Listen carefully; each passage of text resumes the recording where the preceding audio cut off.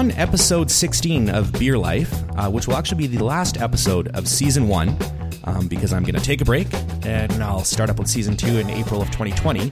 I have a mystery guest that was on earlier, actually, when we just started, and he talked about a project that then didn't go through, so we decided to shelve the episode, and through shoddy editing we actually referenced it a couple more times throughout the next couple episodes. So on the last episode of season 1, it seemed fitting to have back Brent Mills from Four Winds. Welcome to the show, Brent. Hi, thanks for having me back. It's a full show now. Lots of people listen. Wow. Yeah. How many? Thousands, actually. Thousands of subscribers or just... Thousands of downloads? Wow. Yeah. Do you want to know what the most popular episode was? Any guesses? I think it was probably Ben Dagrad. No, Adam Henderson. Oh, yeah, he's pretty hot. Yeah, but you can't even see him via the podcast yet. For whatever reason, it was still the best one. I think it's because it was BC Beer Memes listening over and over and over again because we referenced him. Probably. So... let's talk about why we didn't air episode 2, because you were the second guy on the show, because I like both you and Ben a lot, and so I thought it would be cool to kick it off with you guys. But we did episode 2, and then a week later, you and I went away to Nashville. Denver for the Craft Brewers Conference, and we basically spent most of the episode, at least the last half of the episode, talking about what was going to be your Southlands project. So I'm wondering if you could touch on what that project was going to be and kind of what happened. Sure, absolutely. So that was a bit of a travesty. We were talking about it and getting super excited, and I was kind of selling you everything we were planning on doing. And I was buying it. Yeah, and then 2 weeks later in Denver, we got the announcement because we couldn't make the council meeting, and it was denied while we were in Denver for the Craft Brewers Conference, and that was just the trip was just very sad afterwards. Yeah. I'm sure every time you saw me, you'd see some long faces coming from the Four Winds team. I think you said, you're like, do you want to go out and sad drink with us? And I was like, that sounds awful. I don't want to do that. And so the project was going to be, I think the project originally was supposed to be zoned for as a brew pub, correct? Yeah. Okay. So I'll start from the beginning. So Southlands is a bit of a contentious development that has happened. It's been going on for I think over 40 years in South Delta. So it's a part of farmland that's privately owned. It's not in the agricultural land reserve, and it's so close to the sea that it hasn't really been great for agricultural purposes. So Century Group has owned it for a number of years, and they've been trying to develop it and reincorporate some organic farming by remediating the soil, spending millions of dollars, giving a lot of the land back to Delta to control the farming side, and then develop some housing and some retail, and that's about it, and parks and stuff like that. So Century approached us 5 years ago now, and at the time we were a year old. So we were like, wow, this is a cool opportunity. At the time we were booming, we were growing super fast. And that's our backyard. Like, I literally grew up like a kilometer away. My friend lived right there. We used to play in those fields as kids. It was a really cool opportunity. So we worked with Century for four and a half years, planning this production facility. We decided that originally it was going to be a brew pub. And we're like, well, we're growing so fast that we need to actually make a production facility, or else we're going to have to build another production facility. It just won't make sense to open a brew pub down there. And they liked the idea. They wanted to be an agricultural anchor and a center point to the small community they're building, because there's so much farmland around. And the idea to have this kind of epicenter of agricultural production. And Delta was on board. So we worked with Delta. We worked with Century and some architects, and we planned this place out. It was going to be like a 28,000 square foot building, 6,000 square foot restaurant with I think about 200 seats inside and about 70 outside, so a decent sized restaurant, and then a full production facility and packaging facility. And we got to the point, we got renderings, we did most of the architectural work, and then went to council, and shockingly, it was tied 3-3 from the 6 council members, and the mayor decided to say no to it, which was absolute shocker for us. Yeah, did you feel like the mayor was always on side with you guys? Well, that's what we thought too. And George Harvey is the current mayor, and he he was recently elected, and before that he was the city manager, and so he knew about the project the whole time. Yeah. And when it came down to his decision, which I believe that in Delta City Council, if it's a tie, he votes. If there's no tie, he doesn't have a say. Right. Which I'm not sure if that's correct or not. I have no idea. But that's what it came down to. And his words were a little strange. He pretty much said that it would be a change to the community plan, and that wasn't part of the plan. And I mean, it's kind of strange because yes, that's obviously what the whole rezoning was, to change the community plan. And the frustrating part is like, why let it get so far? Yeah. If you're just going to say that in the end. Yeah, and I'm assuming probably because I haven't thought about it until that point, right? Like I guess I don't know. Well, the idea, so the rezoning was for a bunch of things. It wasn't just for Four Winds Brew Pub. So one was a standalone building. So everything in the Southlands currently has to be like a mixed use building. Right. So retail or housing or multiple housings. Right. So it was a standalone building, non-mixed use, ceiling height, or roof height, raised by, I think, 7 feet. And a couple other things I can't remember. But yeah, that was too much of a community plan change. And that's what his thoughts were. Interesting. Did you find that when you were going through the process that the public support was fairly good, or was it pretty divided? Like, I don't know what the demographic mix is in that area. It was tough because I don't know if you've been in Boundary Bay before. It's a small community. Yeah. It's probably the smallest and oldest communities in Delta. Yeah. And it's quiet. And a lot of people didn't want to see this sort of facility going in. And I shouldn't say a lot. A loud minority. Yeah. Which it always is. Yeah. Yeah. And they really made their voice heard. They sent letters to the local newspaper. They did all sorts, as many things as they could. But I full-heartedly believe that we had an overwhelming support. But the overwhelming support just assumed it was going to work out. Yeah. Yeah. Did now that it's and I'm assuming is it entirely dead in the water? Like it's just moving on now from it, or I mean, from what you can say, anyways. Yeah, we can get into that in a little bit. There's been some things since then, but yeah. When you look back at it now, are you still frustrated by it, or do you think it's been a blessing in disguise in certain aspects, or you know? Yeah, I have a hard time calling it a blessing in disguise right now, but yeah. I definitely don't feel as broken about it as I did when it first happened. Yeah. It gave us a lot of perspective on what we're doing after we were denied the project. I mean, we lost a lot of money, which is the hardest part, especially like, in this industry, like cash flow is never not an issue. Yeah. And so this was a lot of money that we invested in our future that we just don't get back. No. And so that was a hard thing, but yeah, like I said, this happened. We started planning it 5 years ago almost, and the way the market was growing at that point, and where our business was trajectorying. Can you help me with that one? Trajecting? I'm not even gonna try. Where you were trajecting? You're trajectorying? People understand. Don't worry. Yeah. It was different. Yeah. And I mean, the market is gotten super saturated, and the growth is not as large as it once was. And it's kind of refreshing, really. Not for me. But I mean, that would have been a sustainable business if we did go ahead with it, but we found ways to make our current place more efficient, and that's been cool too.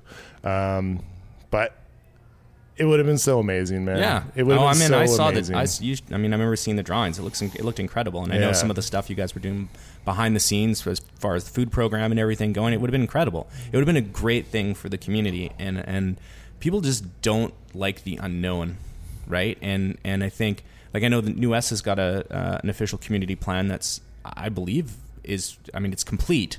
And I don't know if they, if they're as stringent as Delta is on if there's, if there's any movement in it. But I do know that there's not a lot of light industrial vacancy for facilities like ours. And so I think, we have to get more creative on how we manufacture things just in general. right? And a lot of, manufacturing now has a big retail aspect to it. And so, I mean, you'd think that a project like the Southlands would be kind of more of a, be a forward-thinking project of how we'll, kind of operate into the future, right? With these, smaller standalone buildings that kind of serve multiple purposes, right? Employ lots of people, but you never know when you're dealing with the city, right? And you never know too of like what past relationships the city has had with the the property group or whatever, right? Like I think, I look at all the towers going in here, and I'm assuming the city of New West loves the Bozas because there's lots of Boza development, right? And I'm sure that they, flip money back into the city of some way, and so, I guess it's the game. I guess it's sad that that's the reality of things, is relationships and money. Yeah, even when it comes down to the city, it's like you're supposed to be like the straight and narrow. Yeah, follow the rules, but you somehow play by your own rules. Yeah, I mean, I'm pretty sure New West is on the straight and narrow. So, okay. So Delta is too, I swear. Just so everybody is clear, the city of New West is doing everything correct. Can you say New West one more time, please? Right? If I say it 3 times in a row, the mayor will appear.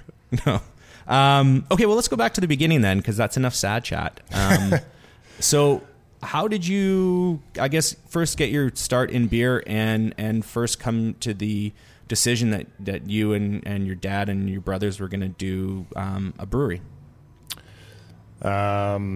Yeah. Well, this thought just crossed my mind. So before I get into the whole story, I'm just going to say I'm about 3 weeks away from my 10-year anniversary in the beer industry. No shit. Holy crap. Yeah. That's crazy. Good for you, man. Yeah. So that's a lot of time. You're a veteran compared to a lot of people. Yeah, I would say so. There's not a lot of familiar faces from back then. I mean, everyone's still around, actually. Not a lot of people have left, but there was only a handful of people. That's because they're unemployable in anywhere else now. That's why. All right. So how Four Winds became.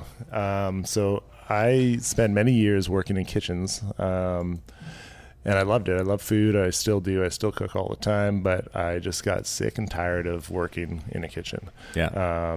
Just being a slave to the printer, making food. It was just exhausting. I got to the point where, okay, I don't have a huge passion for this anymore. I'm burnt out. At this point, I was brewing a little bit with my dad and Kylo, who's our head brewer. And I went full on. I'm like, fuck it. I'm going to quit my job and go apply at all these breweries. And all these breweries are Steamworks, R&B, Yaletown Brewing. And I think that was it. And also Central City.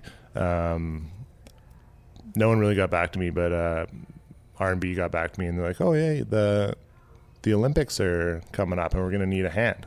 10 years ago. Holy shit, that's crazy that it was the Olympics. That's wild, man. And so I was like, I'll do anything. I'll sweep the floor. And Ali Tomlin, who is with Riot? Yeah. She was the GM or production manager. I can't remember her role at the time. She's like, come in and hang out after hours, just get the vibe, see if it works. And so I went down there and had some beers with them a couple weeks in a row. I was socially anxiety ridden 24-year-old and felt super uncomfortable, and these guys were super cool in my mind, and they all knew everything they knew about beer, and it just felt super awkward. But they're like, yeah, you're a cool guy. We'll give you a chance. So they hired me on as a keg washer and filler. So I spent, I think, 3 months preparing for the Olympics. They just literally built their stock up because they knew the Olympics were going to be crazy. Yeah. And then when the Olympics came, it was just like madhouse, like just keep on going. And so after that, it was end of February, which is one of the slowest times of the year. They're like, okay, thanks for your help. See you later. And I was like, oh, this isn't a permanent job. And so, I think it was about 3 weeks. I was like, oh, okay, well, what am we going to do now? She called me back. She's like, hey, we actually will need somebody. And I came back, and they hired me back, and they got me into the rotations, started training me to brew. And I worked at R&B for 3 years, and I loved it, man. I learned so much there, and it was such a fun environment, and just kind of got to understand the industry more. My dad, who was semi-retired at the time, he was building some boats none he ever finished. So wait, your dad spent all his time building boats and none of them actually float? A couple float. Actually, one's finished. The main one that he was working on that never got finished is still never finished. Is that the one that's at Four Winds? Isn't there one in one of the storage facilities? Yeah, it's not there anymore, actually. Yeah, we finally talked him into moving it. So anyways, my dad, Greg, was like, we got to open a brewery. And that's a good Greg impression.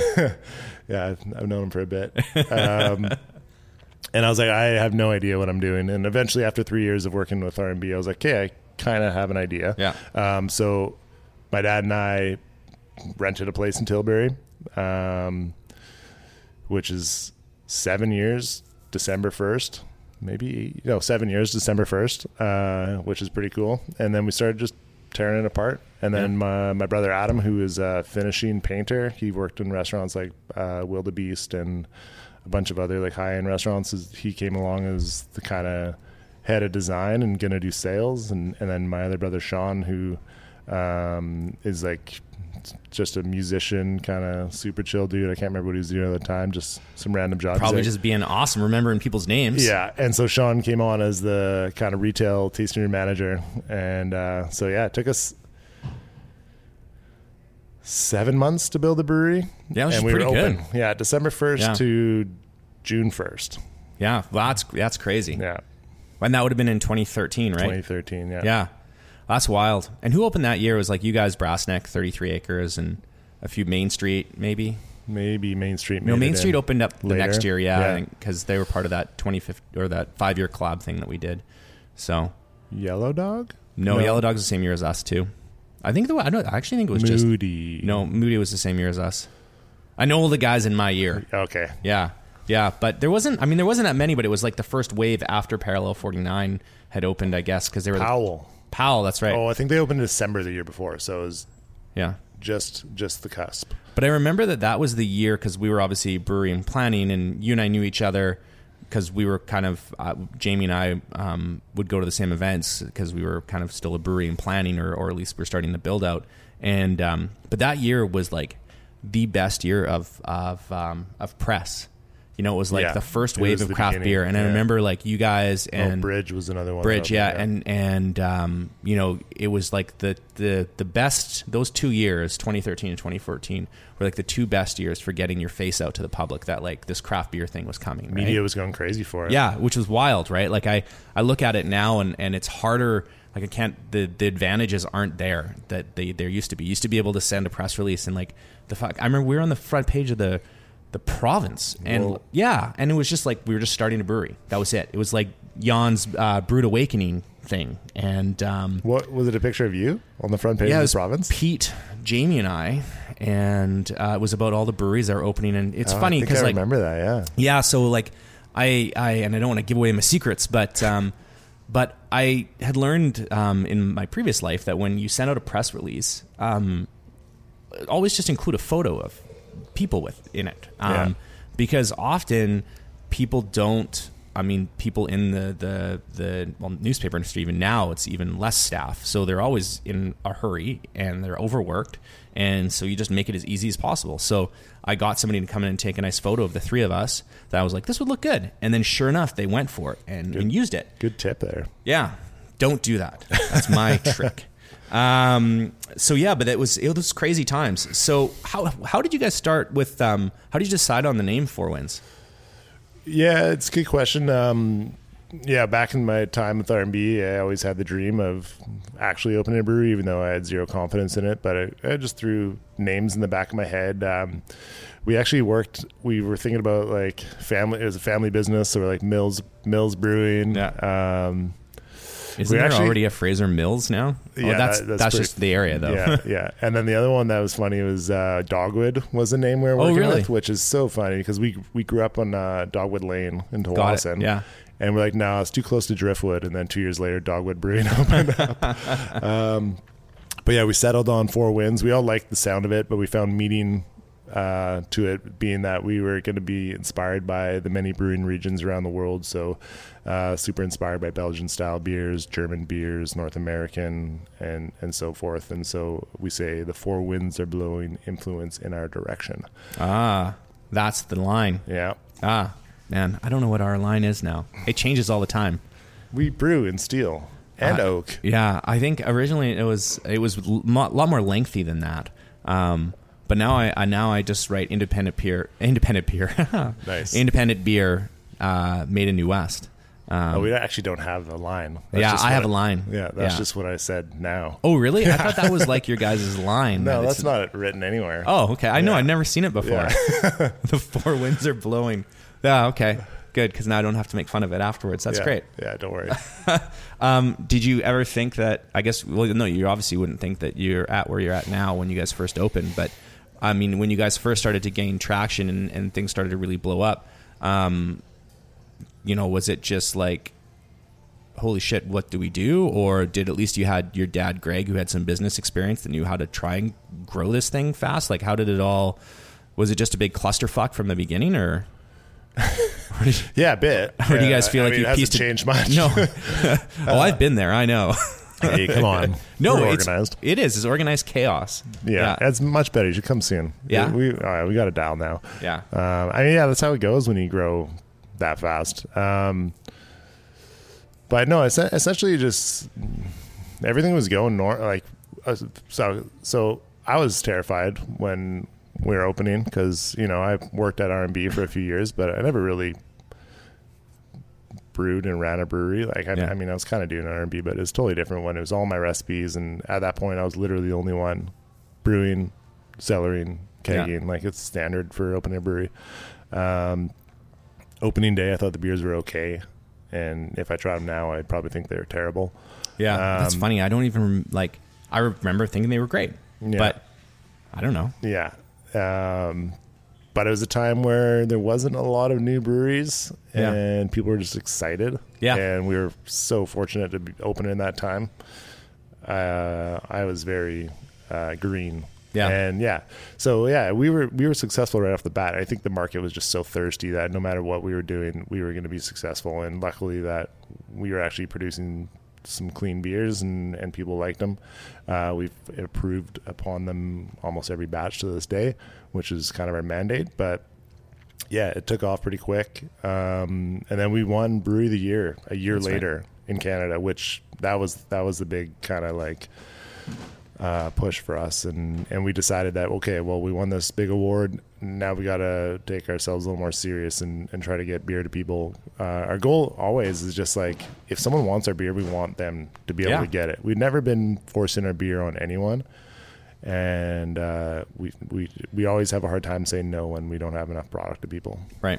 But it's just been managing growth the whole time. Yeah. And like I mentioned earlier, it's kind of refreshing when the growth has kind of settled and we're getting 10% growth as opposed to like 100 or 150% growth year after year, which is amazing for business. But I was going to say in any other business, in any other business, if you're doing 10% growth, they're like, that's fantastic. Good for you. Right. But it's kind of like, I mean, we're in the same boat where we're doing, our growth is definitely much less than it has been previously. Right. But it does allow you to dial your shit in a little bit better. Right. And I think, we were just throwing people at problems, right? We'd be like, let's just hire another person. We'll throw it at the problem and see what happens, right? And now that things have slowed, you're like, okay, well, let's actually figure out how to make this thing run properly. Yeah. So it is refreshing in a sense. I'd like to see, continued 10% growth because, you don't want 10 to turn into 8, to turn into 6, to turn into 4, right? But, and I wonder if I suspect that. But how do you avoid that, Jordan? How do you avoid that? How do I avoid that? I don't. I'm running it into the ground. No, I don't know. Like I think. I know for us at Steel and Oak because we basically we're not at max capacity, but we are at max space. Like we have nowhere to put tanks. It's now figuring out how we want to grow, right? And do we want to grow through wholesale, or do we want to grow through a tied house somewhere? Or do we want to, how do we want to do it, right? Yeah. And so I know in the next couple of years that will be kind of the, hot topic. Well, yeah, and it always has been. We've had our, we've had our hands in some opportunities that haven't come to fruition, and we're doing a new brewery, obviously in Victoria with the folks at the Drake. But that's more of they'll be running it once it's up and going, and it's definitely a separate entity from Steel and Oak. So I don't know how you continue to. I know how I continue to grow is when you get to max capacity, you just make one less lager and you make an ale instead, and that's how we'll slowly do it. Wow, we're doing the opposite. Yeah. Oh, I would love to do the opposite. Don't get me wrong. But the growth has definitely slowed down because we're brewing way more bottom fermented beers, and you know how long that takes. I do know how long that takes, especially if you do it properly, which you guys do. So, how do you guys you talk about growth, and I think I always look at your guys' lineup, and I think of how difficult it must be to manage all of those, because you have a lot of core beers that you keep all year round, right? Yeah. Do you know how many you keep offhand? Like you've got the 4 bottles, the 3 cans, the. So yeah, we can just run through it so I can count. So we got in the original series IPA, Pale Ale, Saison, Pilsner, and then on rotation is Porter, and then we got the Noda series, which is Featherweight, La Maison, and Elementary Lager, and then Velo is the summer seasonal, and then we got Nectarus and Juxtapose full time in bombers and in tall cans, and then we got Huff Gold now, which is another full time beer. So that's 12. That was 12. 12. Yeah. I mean, I think somebody out there is counting right now, like, you idiots. It's not either of them, but it's either, I think 12 with the seasonals maybe. So yeah, I mean, production schedule is challenging. But I mean, you get bored if we're not challenged. Yeah, no, for sure. And I think too, I know like at Steel and Oak right now, we're trying to figure out, okay, like what is the right amount of beers to keep all year all around? We have too many. Yeah. I think. When I think about axing one, I'm like, but I love that beer. Well, I remember it sells well. You and I talked a long time ago, I think, and I asked you what the beer that you just thought, like if you had to choose one that you'd nix it, and I think you said the original pale, but then I see you just changed the recipe. Yeah, we just changed it. What did you do to it? So yeah, the original one was very, very maybe late 90s BC pale ale inspired. So it was not Citra, Centennial and Cascade with like a kind of British malty backbone, and the beer is great, but it's just kind of dated.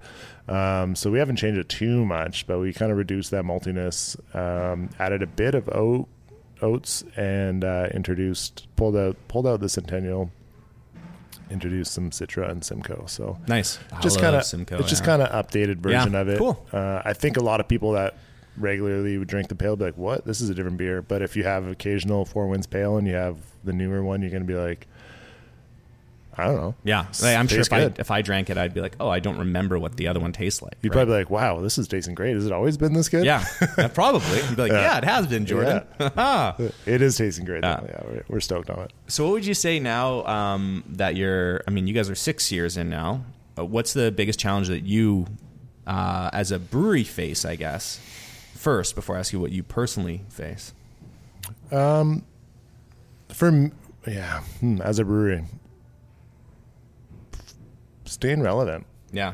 I saw some stats recently, or I can't remember them exactly, so I'm not going to repeat them exactly, but we were like brewery number 52 when we opened in BC, and we're well over 200 now, right? Yeah.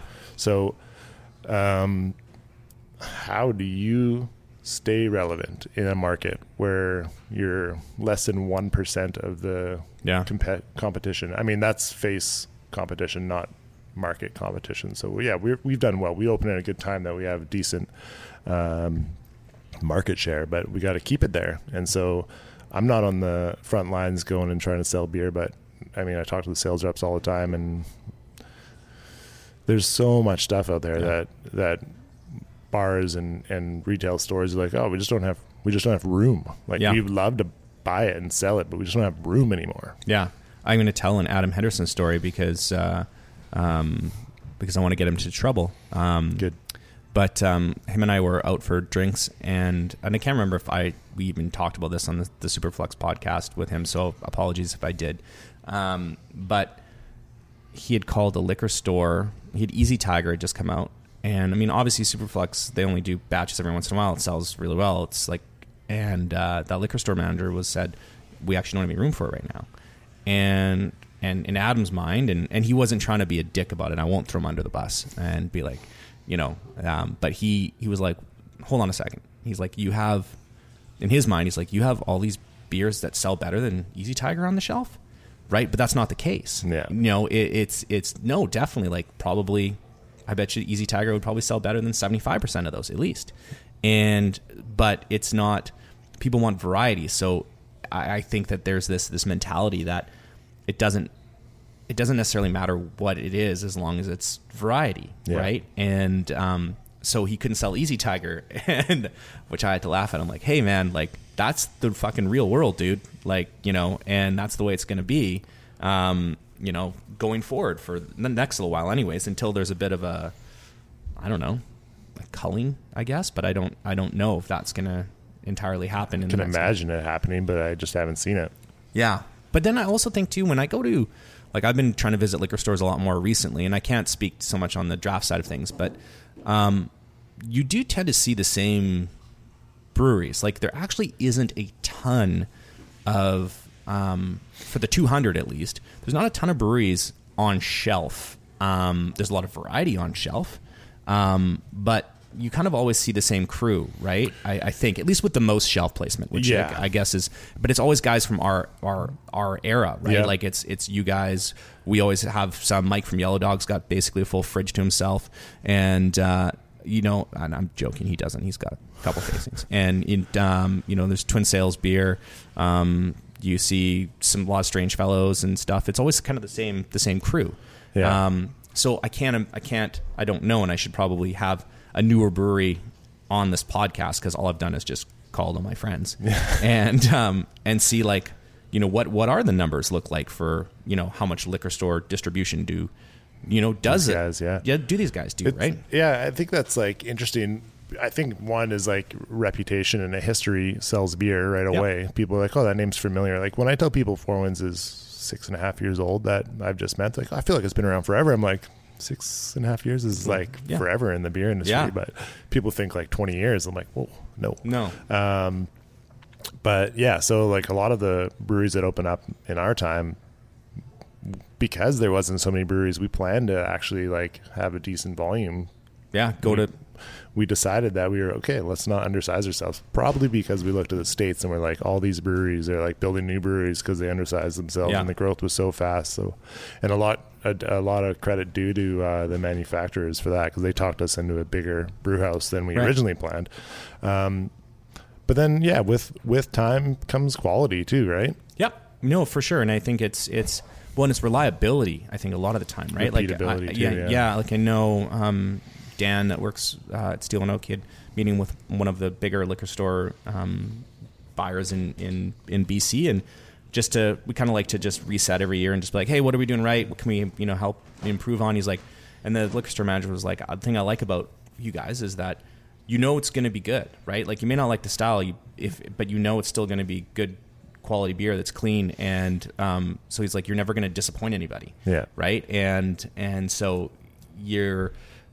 it just doesn't vary that much, right? Like, and so I think as long as guys like you and me and continue to do that, then it should always be okay. But there's still going to be a lot of noise, especially as things start to get singled out, as the bomber market has changed. And how do you guys find those 330 ml bottles still do? Do you find that they're still humming along? Yeah. They still do well. I think a big thing that keeps them going is restaurant purchases. Yeah. So it's such a classy bottle that restaurants, when they sell a canister or like a bottle, they want it to look good, especially if it's a high-end restaurant. Like, nothing against cans, but they just don't look as classy as a bottle, right? No, and once still the perception isn't there from I think the average person, that's going to this high-end restaurant, right? And so I know I always see, it's always you guys in 33 Acres, right? Because you guys are like the only two that are in that format, I think. Main Island Brewing, really? Yeah. Oh, cool. But you can only buy it at Main Island, I think. Maybe he sells a bit to a couple liquor stores, but he uses the same bottle. But yeah, we haven't seen a huge amount of growth. Obviously, there's a lot more growth in cans. Yeah. But it's still staying steady. But we have doubled down on the 330. Where I saw that you guys got 12-pack, right?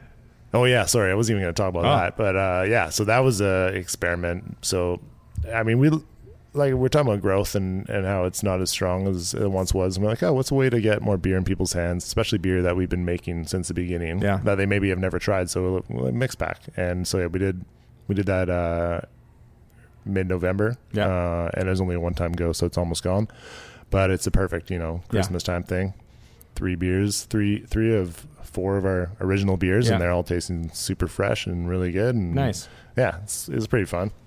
But what I was going to say is that we've seen a bit of softening on the high-end beer market in BC. Yeah. So the cork and cage beers, we do quite a bit of it. They still sell, but not as fast as it used to, which is like kind of a funny issue. It's like the beer sells. Yeah. It always sells out, but it used to sell out in like 5 days. And now it's like 5 weeks or even longer sometimes. And we're brewing more of it. So we decided to start making some of those beers in 330 ml 4-packs. That's great. So that will be coming out in the new year. I think that's really smart, actually, because we obviously for our more specialty stuff, they go in 500 ml bottles, right? It's the same thing.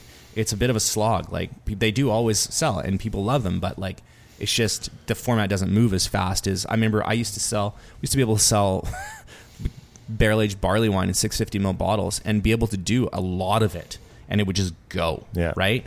But now that's not the case. You guys did a barrel aged barley wine? Yeah, en Blanc and en Rouge, man. Way back. This was in Peter as our brewer, and we had I think we did 20 heck of it.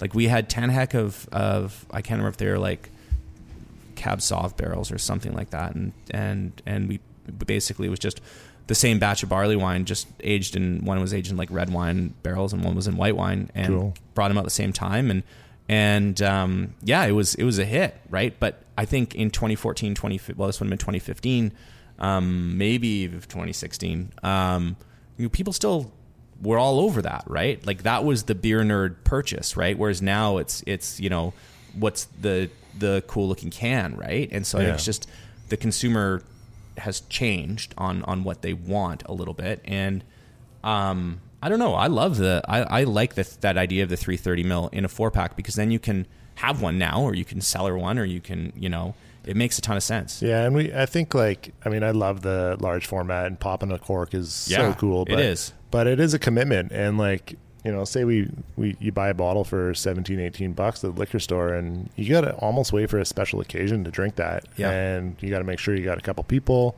Yeah. And then it's almost not enough if you really like it. You're like, oh, I wish I had more. So the 4-pack it kind of makes it a little more approachable, a little more blue collar. You can just crack one after work and just drink it straight from the bottle, or pour it in a glass, whatever you want to do. But then you got 3 more afterwards, or you can give one to a friend. And I'm really excited about it. So we just packaged them 2 weeks ago. It's bottle conditioned, so they're still laying down, but I cracked a couple bottles yesterday. Operas is the first one that will be coming out, which is tasting super good. I'm super excited to be able to drink a Brett barrel-aged farmhouse straight from a bottle, so casually. And then Norwood's the other one. So Norwood, we've been kind of tinkering with the format a little bit. So we did 750 with kind of a pattern design, and then we switch it to a different label, and now that label that's on the Norwood, which I don't know if you've seen, it's more oval. Yeah. That's going to be just on a 330 ml bottle, and that's kind of the format for all these beers. Cool. But yeah, I'm super excited about it. Well, let's crack a beer before we get into the next little bit here. Let's do it. Brent said, "I'm really enjoying this, but who would care to listen to this?" Which I found hurtful. But no, that's the truth. It's okay. So, and I probably talked about it on the first season. Do you want Hoofgold, or you want to try this 60-degree Anvil? I want that Anvil. Okay, let's try it. I hope it's That's a full can. That was coming out of the mouth. Yeah, I wonder if that's why it was. I don't know. I hope I didn't give you bad beer. I'll let you know. Oh, I know you will. There might be maybe it was a test something. I don't know, man. It was just in the fridge, so you can lie to me on air if it's not. Let me drink it too, so I'm sure. This is terrible podcasting, by the way. That's good. Yeah, that tastes right, I think. It's a bit cold, but anyways. So yeah, okay, so who listens to this? Who, because every time I get that question a ton, It's like people are always curious about, like, especially industry people. I'm confident it's mostly industry people. Yeah. But we do get, I mean, hundreds and hundreds, like, let's call it, I think at least 700 to 800 downloads Wow. per episode. And then a few have peaked over, I think 1,400 maybe is the most downloads. So let's call it, you know, an average of, you know, between 800 or 900 people listen to each episode. That's amazing. I know, which is crazy, and it's from all over the world too. So you can actually see it's definitely hyper focused in Vancouver. Yeah. I'm sure most people are in the industry people that are doing it. Yeah. But there are definitely people that are in Australia and Europe, and so my assumption is that people either hear about it on somebody else's social media and pick it up, or maybe they search for it in podcast, like the podcast around beer podcasts. I guess. Are you recording? Am I getting your? Oh yeah, I am. I can see you. It's just your voice is so low that Just so quiet. you are. Have you ever thought of like a mailbag episode What is that? where you just like throw it out there? Like, you have a Twitter for Beer Life and stuff, No. and Instagram. I could just put on my personal one though. Nah, you got to create your own Twitter and Instagram if you want this to be real, Okay. successful, and just throw it out there. Be like, hey, we're gonna have I listen to No Dunks basketball podcast, and Okay. every week they do they call it Stepping on the Beach mailbag episode, where Yeah. they literally just answer questions from Twitter, and it's Interesting. awesome. Okay, maybe I'll try Which that I think once, would maybe. be sweet. Yeah. Yeah, because I was surprised how many people do listen to it. I think a lot of it comes down to, like, the reason I started it is because when you search for it, there's no industry. I mean, there might be an There's industry podcast, but it's more about technical sides. Yeah, it's all technical brewing Yeah. stuff. Which is, and apologies if somebody has a podcast out there that is similar to this, but I couldn't find a podcast that is beer focused on, like, the business side of things, or talking to people about, you know, how things are, right? And obviously it's very BC focused, because it's nice to be able to have people in studio, the tasting room. Nice. And because I've done them over the phone, like, you know, obviously I had Ben on, who's in Oregon, and but it just never translates as well. It's better when it's face to face. Yeah. But my hope was that as it gained traction, that I would be able to reach out to brewers that I don't know from around the world, and just talk about how things are the same or different. Like, who's the guy that opened Evil Twin? The heck, what's his name again? I forget the last name. Anyways, I saw somebody sent me his Facebook post, because he just opened the location in Queens. Yeah. Oh, what? Yeah. It'll come. Yepe. Okay. And so, and it was like this super honest post about, like, how frustrating it's been to open this Evil Twin location, right? And dealing with the city, and it's Evil Twin, right? Like, they're a pretty big deal. Been at it for 15 years. Yeah. Right. And I think he had posted, like, a selfie. You could just tell, like, it's draining, right? And, like, okay, well, I'm sure New York has its own. I'm sure they've got way more issues there than we have here, just because of the sheer size of the city. But we all go through the same shit, right? And so, I don't know. I just thought it would be nice that people could. I hope that really doesn't come up on the Norton antivirus. I got to figure this out, or maybe there's a virus on this computer. But it's like, it's just nice to know that other people are either going through the same thing, or might have a different way of looking at it. And how could, like, you learn from something. But I wanted it to be specific enough that, like, you know, that it was really hyper focused towards industry people, right? Because otherwise you just make it too broad and it doesn't work. Yeah. So that's the only reason why I started it. And like, the BC market's so strong, and there's so many people that are, like, involved. Like, there's thousands of people that are working in beer in BC, and everyone's super passionate about it and love hearing other stories, success stories, and not so much successful stories, just stories about the industry, just to kind of get the community stronger. So I think it's awesome. Well, I appreciate you doing it. No, I'm happy to. And I'm glad that people are just honest, right? Yeah. And I was reading this book called Mindset, and my business partner Jamie lent it to me, and it's about, like, how people have either a growth mindset or a fixed mindset. And there was a paragraph on, like, that people with a fixed mindset sometimes are often, like, really they're successful people, or they've been told they've been great from an early age, but but that they found that when they were asked, they did a test and they got a test score, and then they were asked to tell somebody else what their test score was, and like 70% of the time they would lie, and they would always lie to say that their test score was better because they were so paranoid about having their worth proven wrong that they wouldn't tell the truth. And whereas like with people with a growth mindset where they're like, I don't know everything, all I'm going to do is learn for the rest of my life because you're never going to be perfect, they'd always tell the truth. And then if somebody had a better score on the other side, they would ask them about it and be like, okay, well, like, how can I learn from this, right? Yeah. So, and I think that's just kind of more what I hope from this is that like I have no idea what I'm doing most of the time. It's just a selfish reason you're trying to learn. 100%. Trying to make Steel and Oak stronger. 100%. We'll get some sponsorship too while I'm at it. Okay.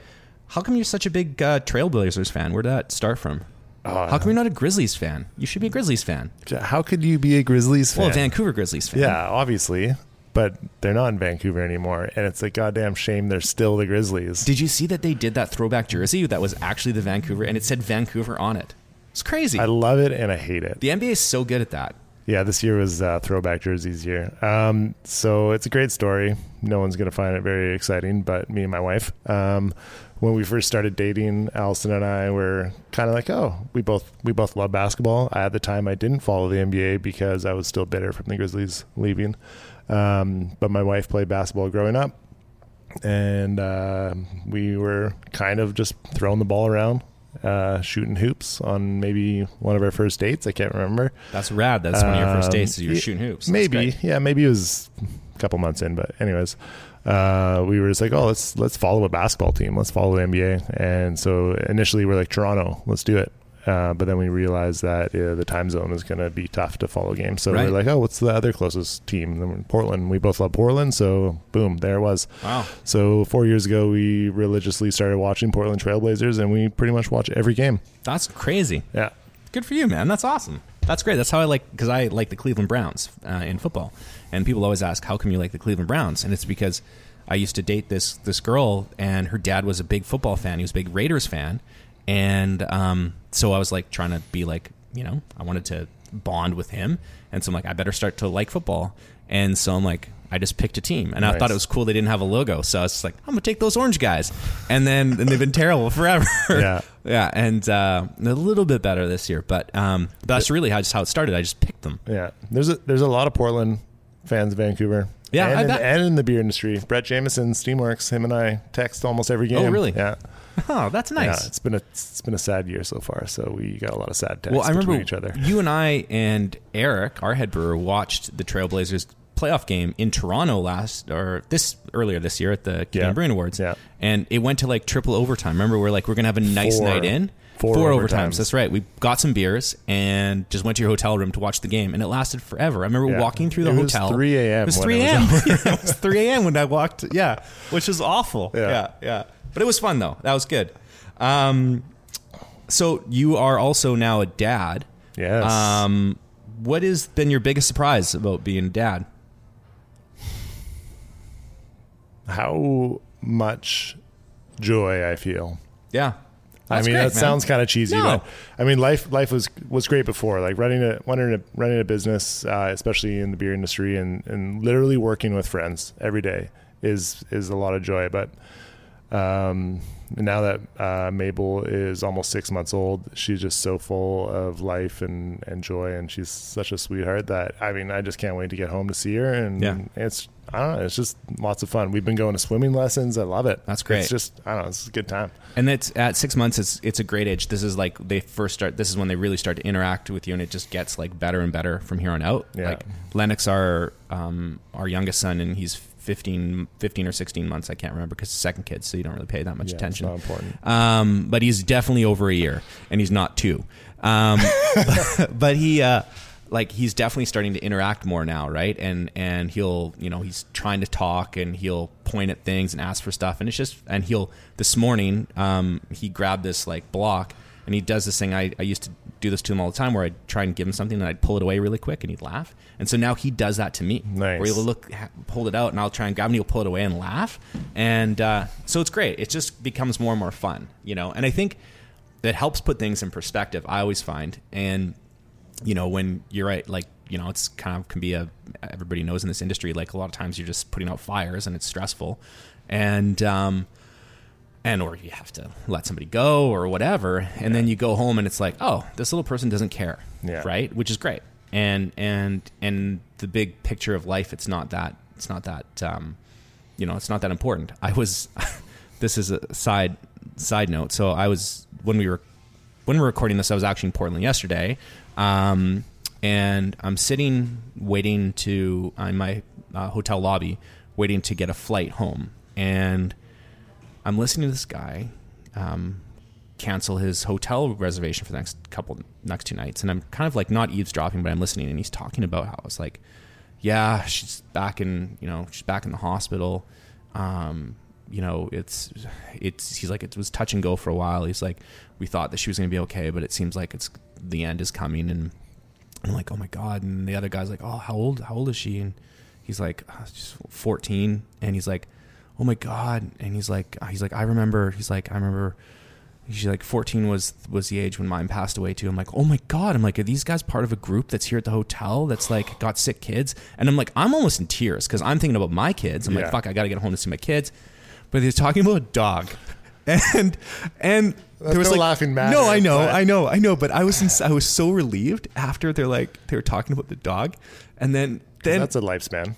It is a lifespan, right? 14 years. And they were talking about a dog. I'm like, oh, thank goodness. And then like, the guy's like, this is the worst. Like, I remember when we had to put our first dog down and it was the worst day of my life, right? Yeah. I'm like, people love dogs, just as much as kids. Yeah. But I can't help but feel so relieved that they weren't talking about children. That would have been the saddest conversation ever. Could you imagine being the person at the hotel desk just being like, I'm sorry, sir. Like, we won't charge you for this. Like, that would be terrible, right? Yeah. And so I couldn't have been more happy for a dog's death than that moment, which is awful.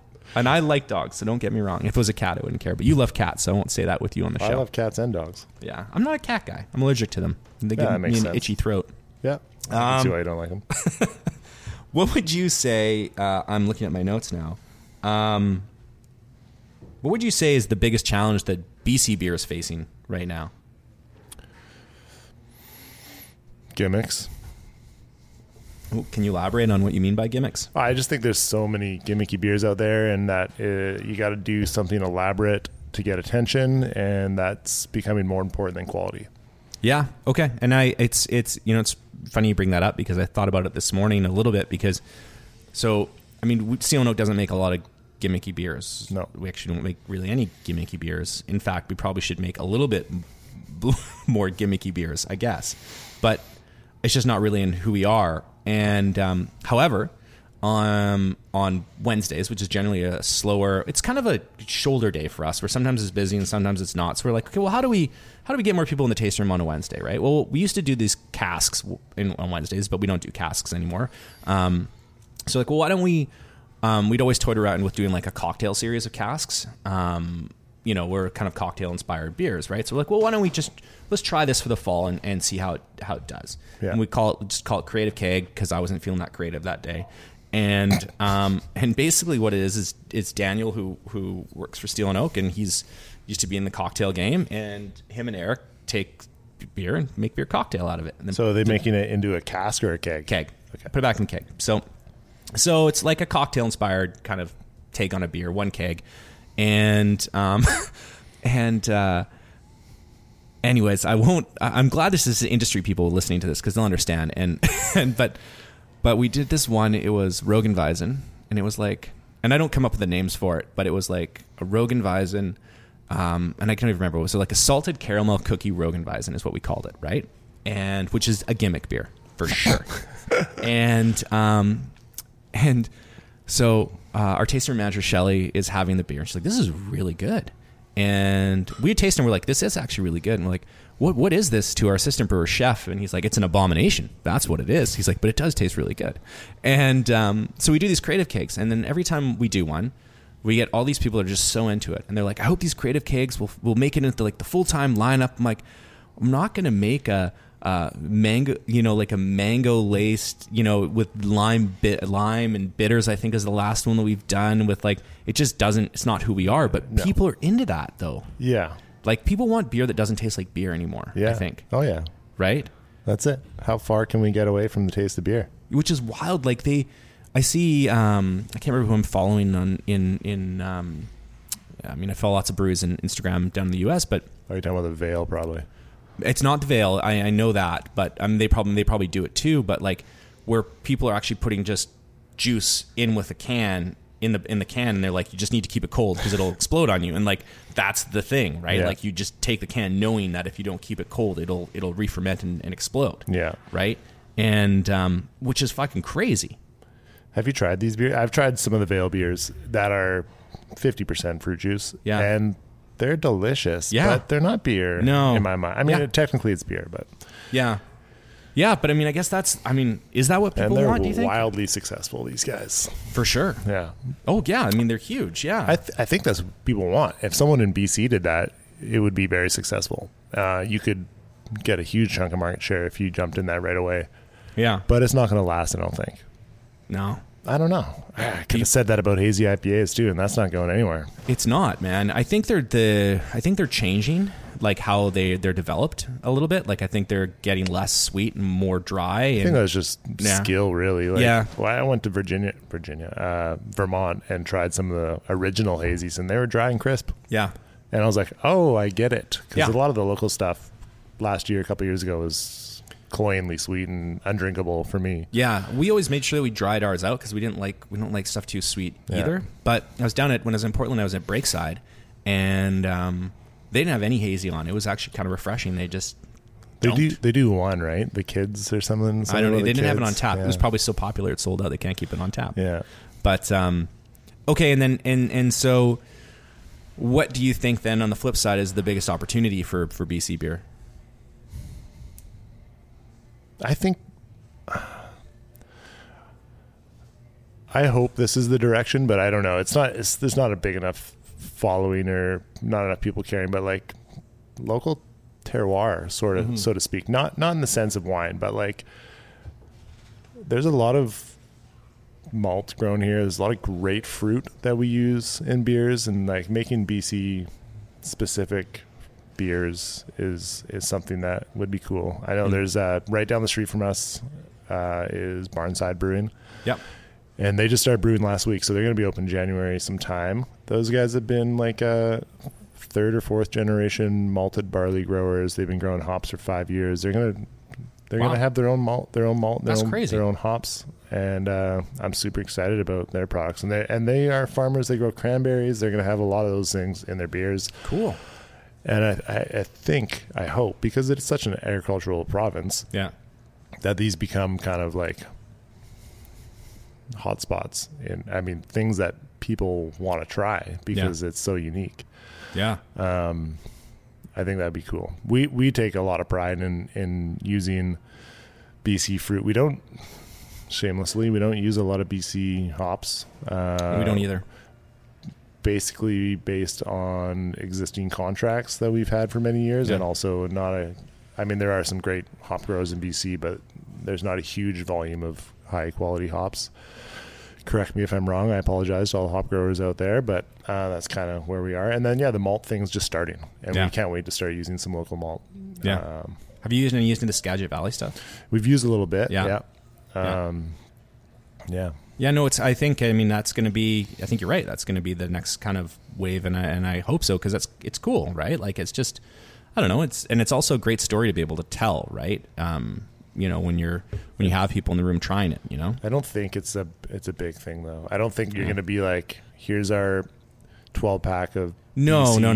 Yeah. Something and it's going to fly. People are like, oh, it's BC product. It's all about artwork and marketing now. It's not necessarily about what's in the can. No, yeah, I know. Oh, I know. But I think also too, I think that will change a little bit too. Yeah. Because I think as the palates of customers here grow and become more refined, you're not going to be able to hide any bullshit with just a fancy can, right? Maybe the first time, but certainly not the second time, right? I'm going to throw a question at you because this industry it's still in its infancy in BC, but what do you think is like the beer style that BC is known for, or if there is anything that BC is known for? Fuck, that's a really good question. I don't know. You know what I would actually like, I mean, I think that just like we do with cuisine here, is that I actually think we do quite a few styles well. And so I think that we have less of a, I guess we have less of a certain style of beer that I think I would associate with BC. But I think what I would associate with it is using, like you kind of mentioned, is using unique ingredients to, to create beer that plays well with food, I think. At least the beer that I drank, right? And maybe that's just how I think about it. But when I'm picking up beer at a liquor store, I think about what I'm going to eat with it, right? Yeah.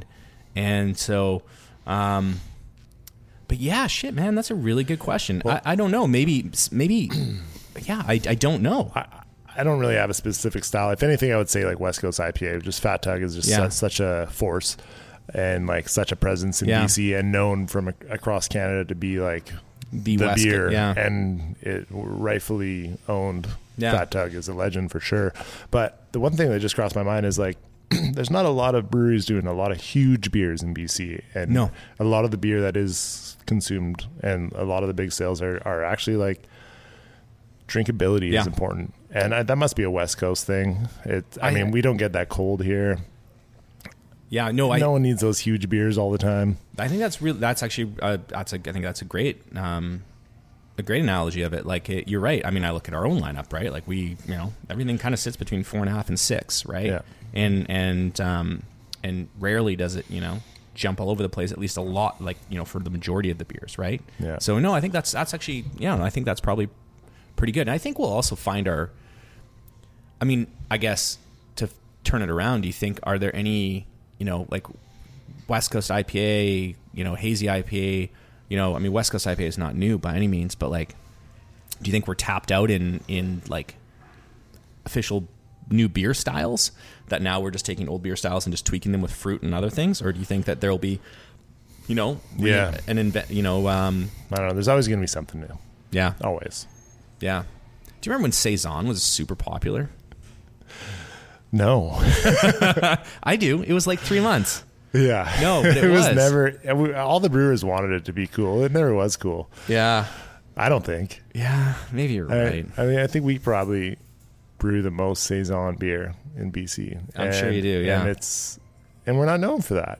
No. I mean, maybe we are, but I think but who cares? I don't know what we're known for. But I love it. And it's stuff I drink all the time. I think what you guys are known for, I think it's changed over the years, right? When I think of Forens now, I think about all of the wild beers that you do and the Cork and Cage and all of that, and I think more of you guys as a brewery that uses terroir and that you build beers basically. Yeah. You know what I mean? That's like a good way to describe it. Yeah, which I think is like the next level of brewing, right? Anybody can make a hazy IPA, but when you guys release a beer, you're like, and it has a little bit of this, and then we did this with it, and it's not like you can tell that you just didn't chuck a bunch of shit in it, that you literally just built this thing. A lot of the time, and I mean, if we're known for that, that's awesome, but that's like 5 to 10% of our production, which is fine. I mean, we always say to ourselves, these beers don't make a ton of money, but there are passion projects and there are marketing projects. Yeah. I mean, not that we're brewing these to market them, but they're marketing gold mine. But yeah, a lot of the times we'll just brew like a regular malt-based simple beer, and we'll put it into barrels, and then a couple of years later we'll figure out what we want to do with it. So there's always a grand scheme plan at the beginning. Never have we ever followed through on that grand scheme. It's always changed. We've always adjusted because you never know what's going to happen once you put it in barrels with bacteria and yeast and all that. Yeah. So what's next for you guys? What do you have planned on the horizon? I know you said at the very beginning, because people will be yelling at whatever they listen to the podcast What's on. coming up next? Yeah. So back to the denial of our Southland project. So it was very heartbreaking for us. We were kind of like, well, what are we going to do now? We need to build a brewery. This is where we're at. We took a 6-month step back from that and realized, okay, we have a pretty damn decent brewery where we are now. We have always become more efficient year after year, and we found ways to make more beer and better beer in the square footage. So we decided, okay, we can actually grow by 30 to 40% in our current place without doing anything, almost. I mean, a few pieces of equipment here and there, but not a lot. So that kind of took the pressure off of needing to open a brewery right away. We did spend a good amount of time planning and building another brewery. This is after the denial, and that also went the same route. It was fun. We there was a plot of land we saw for sale. We worked with a development company and kind of worked to see what it was going to cost us to build this brewery, and we were pretty fired up about it. But then we got the budget, and we're like, no way, I'm going to be paying this off till I'm 70. So even though it could have been a successful thing, it would have been a huge debt scenario. And I mean, we're pretty content with where we are now.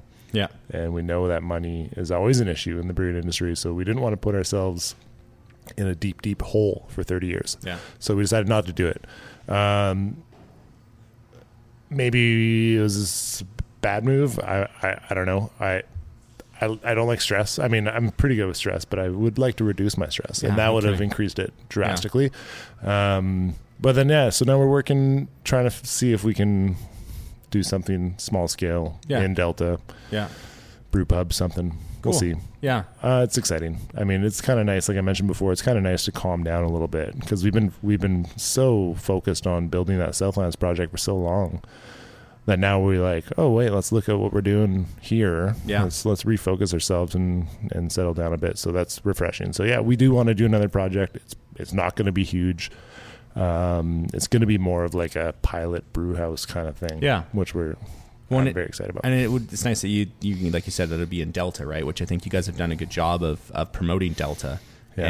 And which is a place that not a lot of people know a lot about unless you're from there, right? And it feels right to do that. So, if before we go, if you could leave a piece of advice for anybody out there that might be either opening a brewery or has one now, what would it be?